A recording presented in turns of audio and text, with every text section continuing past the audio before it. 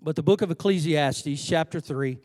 And I am going to read several verses of Scripture here. It's a very familiar passage if you've read your Bible much. It says, "To everything there is a season, and a time to every purpose under the heaven. A time to be born, a time to die. A time to plant, and a time to pluck up that which is planted. A time to kill, and a time to heal. A time to break down, and a time to build up. A time to weep, and a time to laugh. A time to mourn, and a time to dance. A time to cast away stones, and a time to gather stones together. A time to embrace, and a time to refrain from embracing. A time to get, and a time to lose. A time to keep, and a time to cast away. A time to rend, and a time to sow. A time to keep silent, and a time to speak. A time to love, a time to hate. A time of war, and a time of peace." This morning, for just a few moments with the help of the Lord, I want to speak to us, preach to us from this thought: it's time. It's time. Lord, I'm asking that you would touch, that you would minister this morning. You would anoint my lips of clay, that you would help me to communicate your word, that we would receive what you have. I ask in the name of Jesus, and everybody said amen. We're here today celebrating Independence Sunday because some colonies stood up and they drafted a letter and said it's time. We've talked about freedom. We've talked about being a free nation. We've talked about having our own government, and it's time. Now, on a much more simpler note, yesterday, I got the brain chive in my little pea brain that I'm fixing to make me some raised garden beds. I like to garden. The only problem is the people I help garden, the gardens that I raid, if you will. I don't know how much helping I do, but I'm a great garden raider when they're not looking. They're a distance away, so I got the bright idea that I'm going to build me some raised garden beds. I began to get online. I began to look at plans. I found what I thought would look nice and what would suffice, that would, it would be something within my abilities as a carpenter to put together. If you know me very well at all, I am not a carpenter. I've never made that boast to be a carpenter, but I made up my mind it is time for me to get these raised beds. I already had it planned out in my mind, what I'm going to plant this fall, how I'm going to put it together, how I've got it designed. I looked at potato boxes that you could grow 100 pounds of potatoes in, just a box. It looked amazing. Something that would be festive, decorative around the house. But in the midst of my planning, my loving, beautiful wife very gently sat down beside me, and I began to express my dreams. And she said, "Babe, that sounds wonderful." And she said, "I would love nothing more than to have some pretty raised garden beds here at the house." She said, "But I have to ask you this. Are you going to be able to find the time to do this?"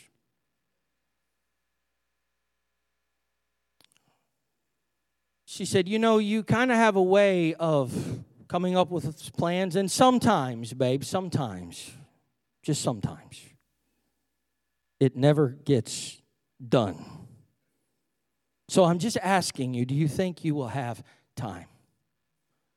That is a very polite way of saying, "Babe, I know that you can be a procrastinator." Yes, I said it. That is me from time to time. I am a procrastinator. I just get busy, and time seems to slip through my fingers. So, after I tucked my pride back in my pocket and picked up my plans, I'm still going to build my raised garden beds. I have a resounding resolve to get it done now. But from the earliest ages of men, there has been the desire within mankind to keep up with time. At first, it was sundials and water clocks These were some of the very first devices that were used to keep track of time. Later would come the hourglass. Further along would come tower clocks, which were developed, they say, somewhere around 1270 to 1300. It seems that mankind has always felt a need to keep up with the one thing that you and I cannot control. The one thing that I cannot harness, the one thing that I cannot make do what I want it to do. And ladies and gentlemen, that is time. We find in Genesis chapter 1 and verses number 14 that the Lord would set the days, that He would set the time, that He would put seasons in place, that He would bring all of that together, and time was set by God. And as much as you and I want to try to handle time, it's like sand. It slips through your fingers. It goes through your hands. You can't fully grasp time. And when Adam and Eve would fall in the garden and they would sin and they would walk away from God because of an error in judgment and lapse of a moment, not only did they find that the ground would be cursed, but the Lord told him that from dust were you formed and from dust shall you return. And at that moment, time began to click and to tick against humanity. Hebrews chapter 9, verse 27 says that a man is appointed once to die. In other words, a man has a set time of life. You and I live in a world that revolves around a clock. I was awakened this morning earlier than I wanted to be by the sound of an alarm clock going off. My day is planned around a clock. My time is managed around the clock. Listen to me very carefully. We may manage our time, but I never have been able to control time. You may plan certain aspects of your day. You may go through setting everything in motion for your day. You may start with an alarm clock. You may have it positioned to where you're going to accomplish X, Y, and Z at certain times and certain points of the day. But make no mistake about it, because I try to manage my time, I don't control the days of my life, the years of my life. And quite frankly, ladies and gentlemen, even with my best plans, there are times that I can't even manage time. Time is that one thing that seems to be elusive. Time is that one thing that if we knew, just give me a certain start point and a certain end point, and I could somewhat control time. It seemed like it took forever to turn 18. It took eons of time. The Scripture says as one day is as 1,000 years to the Lord. I believe that was the case from 1 to 18, Brother Jeremy. It took forever. I wanted to drive. I wanted independence. I wanted freedom.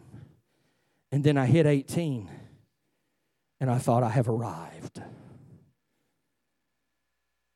I'll be 43 this year, and every year goes faster and faster and faster and faster. Somewhere along the lines, I got overweight, I got fat, I got bald-headed. What I had left turned gray. Things that were not supposed to happen. At 18, that seemed eons away. And now it stares me in the face every day. I'm no longer a young man. Some of you older ones are saying, oh, yeah, you are. No, I'm not. I'm what they call middle-aged. I've hit the midpoint of my life, and it happened at such a rapid rate that I find myself thinking, oh, my goodness, every year's faster. Everything seems to fly by. It's June, it's July, then it's Christmas. And then I start all over again. And I have more aches, and I have more pains, and I get older, and I look older, and I've just embraced it, okay?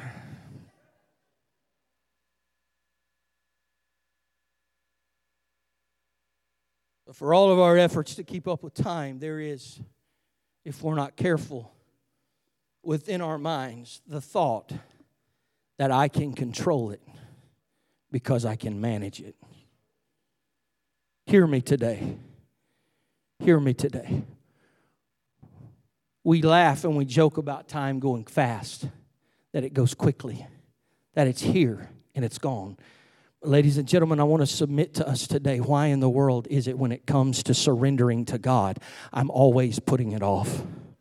I'm always procrastinating. It will happen one day. There will come the day that I will make up my mind, that I will humble myself and I'll bow myself at a place of repentance, and I will repent, and I'll turn, and there'll be a change in me. I'm around the church, and I'm here when the doors are open, and I love God, and I believe in God, and one day I will make everything right. But in this one moment and aspect and day of my life, I'm just going to say, I'll get it tomorrow. I'll be there tomorrow. I'll repent tomorrow. I'll make it right tomorrow. I'll make things right with my Maker. But today, I'm going to just kind of brush it aside. Ladies and gentlemen, the sad reality is that you and I are not promised tomorrow. I'm not promised next week. I'm not promised next month. As much as I'm looking forward to a garden, if you will, coming up next year, I can already see the tomatoes. I can already see the squash. I'm already envisioning how it's going to look. Hear me today. I do not have that guarantee of next year. That's why Paul, writing to the church in Corinth, would say this, that today is the day of salvation. I don't have next month. I don't have next week. I don't even have tomorrow guaranteed me. The one thing that is staring me in the face is now. And I want to submit to us today, it is time. It is time. It is time to make a move.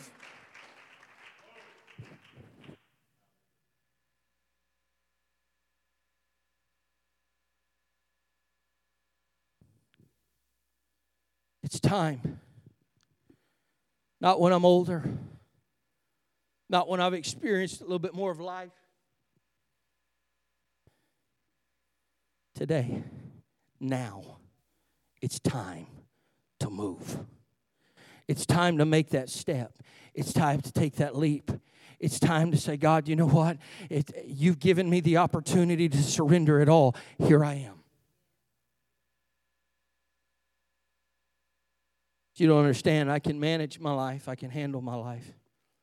I can go through the things of my life. I hear you, but one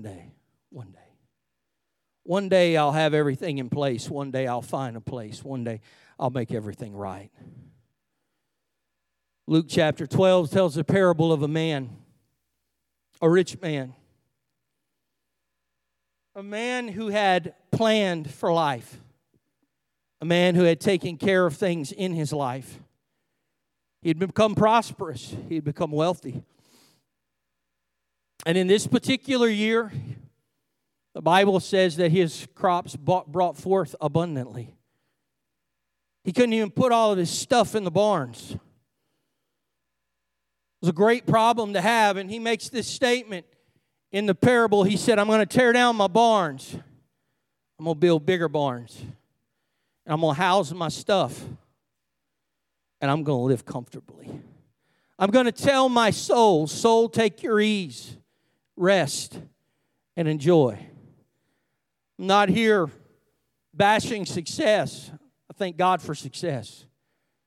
I'm not here saying don't reach for dreams and goals financially and plan for your life. That's not what I'm saying. You do that.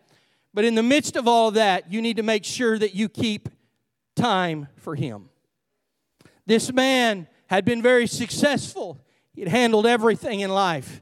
His portfolio looked great. His stocks were in order. They were thriving. His 401k had maxed and climbed to a point where he said, you know what? I'm going to take my lump sum. I'm going to invest it. I'm going to build bigger barns. And I am going to enjoy life.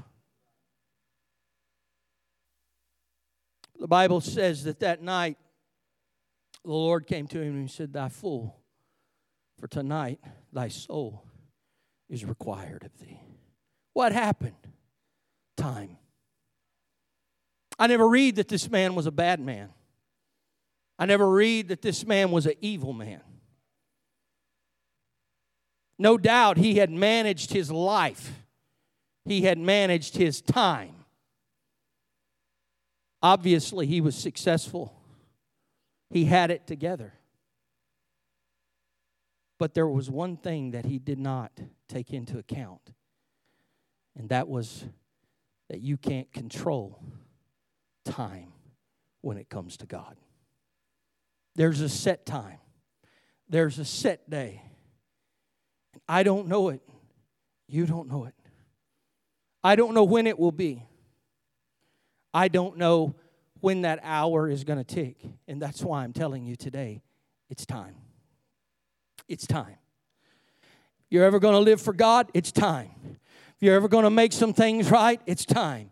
If you're ever going to overcome and get delivered, it's time. If you're ever going to see your marriage restored, you're going to have to swallow your pride. It's time to find an altar and say, God, whatever you want to do in my life and however you desire to move in me, here I am. It's time. Today is the day. Not next month, not next year. Today. To everything there is a season and a time and a purpose. I can know the season. I may have figured out the purpose, but no man knows the time.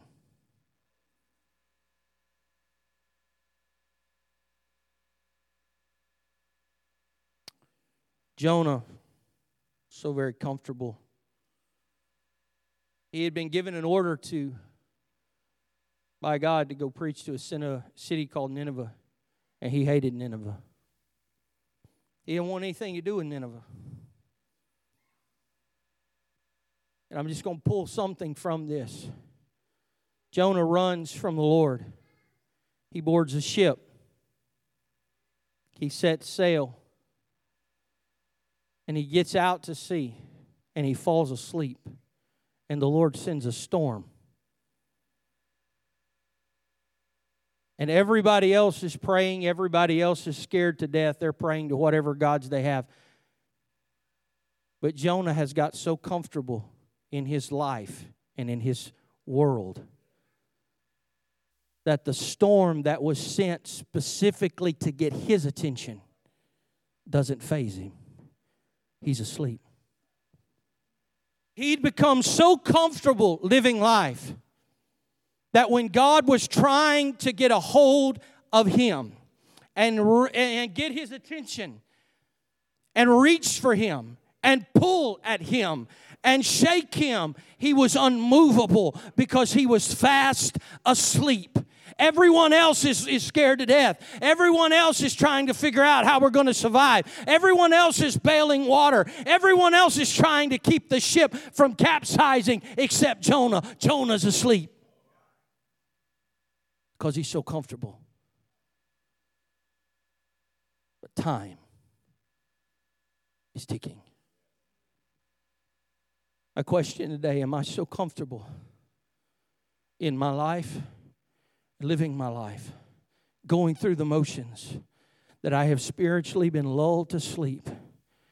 And I can look around and see the culture, and I see the climate changing, and I see the storm clouds gathering, and I know that the coming of the Lord is soon at hand, and I know that He's going to come soon, quickly. But I've become so comfortable that I find myself spiritually asleep, and everybody else is talking about it's coming. Everybody else is saying, you know what, it's not looking too good. Everybody else is saying, you know, the coming of the Lord is at hand, but I'm so comfortable in my time that I'm just finding myself asleep. I've come today to tell somebody under the sound of my voice, it's time.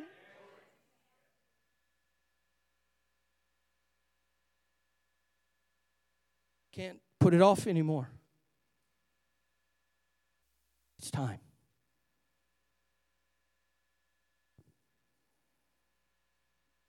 Told you I wasn't going to be long-winded. These singers and musicians would come. This past week, I had something happen that shook me. I went to work Friday or Monday. It was a normal Monday. Busy, catching up from the weekend. Tuesday found me back at the office. Just living my life, doing my thing. I was getting ready to start my day when a lady that works for us came in and she said, she said, the guy that works just north of us, about an hour away in a little town, she said, he left Thursday, took off Friday. We hadn't heard from him yesterday. That's very much unlike him. He doesn't have a lot of family, nobody around. They looked at me and they said, can you go take care of the service calls in that area? And if you don't mind, swing by and check on this individual. Just make sure he's okay. Make sure that he knows that we're here for him, we care about him. I said, sure, no problem. As I drove away, and I turned my truck north and began to make my journey, something just weighed heavy on my spirit. It's an uncomfortable feeling. Couldn't shake it. Made the hour drive, pulled up, saw the house that they had told me to go to. Company truck sitting there, personal truck sitting there. I got out of the truck, walked to the door, began to knock on the door. No answer. It was still. It was quiet. Too quiet. It was just a heaviness that I began to feel, an uncertainty. Made the arrangements, called. Police came. Went inside. And there was a man that was gone. That quick. That quick. Time was gone. That bothered me. But as I began to drive away and couldn't shake it, it stayed on me, stayed heavy on me. And then the reality, Brother Jerry, the first person that found this man was an apostolic preacher. The first encounter that took place after he left this world was with a man that if I'd have had the opening, I could have shared the gospel with him. Places all around there, I could have taken him. We could have found a place to have baptized him. I could have explained everything to him. I could have reached him. But there was no more time.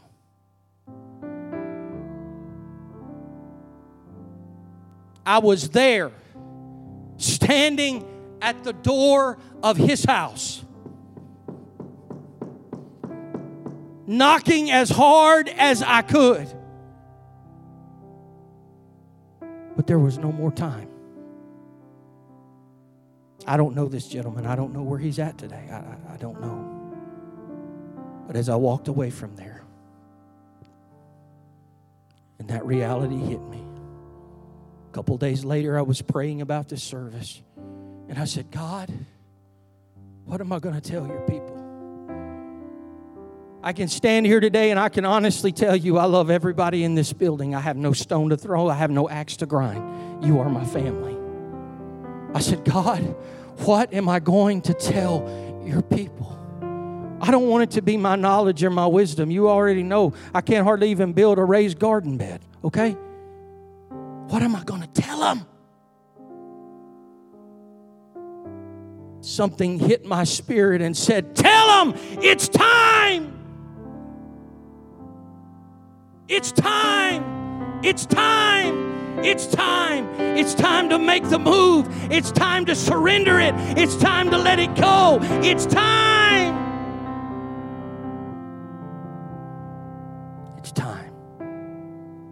Stand with me this morning.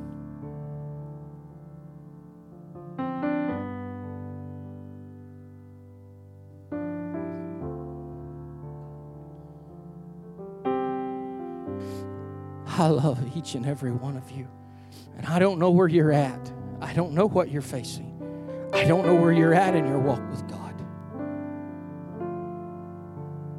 But I do know this. I don't want to have to stand over any of you precious people and feel the hopelessness that I felt in the atmosphere, standing out there rapping on a door that would not open. Not knowing if the person inside had made everything right or if they were as far away from God as possible. I don't want to feel that over this church, over this community. I don't want to feel that. And so I've come today simply to tell you what I felt God laid on my heart so strong, and that is simply this. It's time. It's time. It's time. It's time for us to walk with God. It's time for us to lay everything down. It's time to find an altar of repentance. It's time to be buried in that precious, lovely, saving name of Jesus in baptism. It's time to say, God, here I am. Fill me up. I want to be ready. They're going to begin to sing softly. And I want us to just find a place to pray all over this sanctuary. When we turn this place, the front's open. These altars are open. If you want to pray at your seat, you can do that. But let's find an altar. Let's build an altar. I don't want to embarrass anybody. I don't want to make anybody feel uncomfortable. But I would rather wound your pride a little bit than stand over you when there's no more time. Can we find a place all over this building? God, here I am. I've been running for a while. I've told you one day I'll make it right. I've told you that there will come the day when I'll make it right. But God, it's today.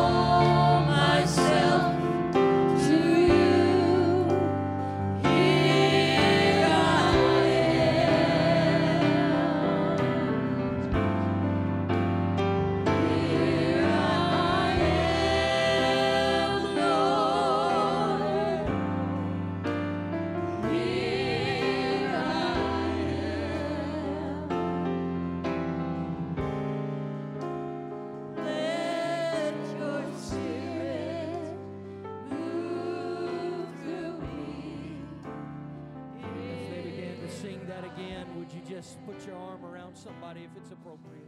Could we just pray for one another?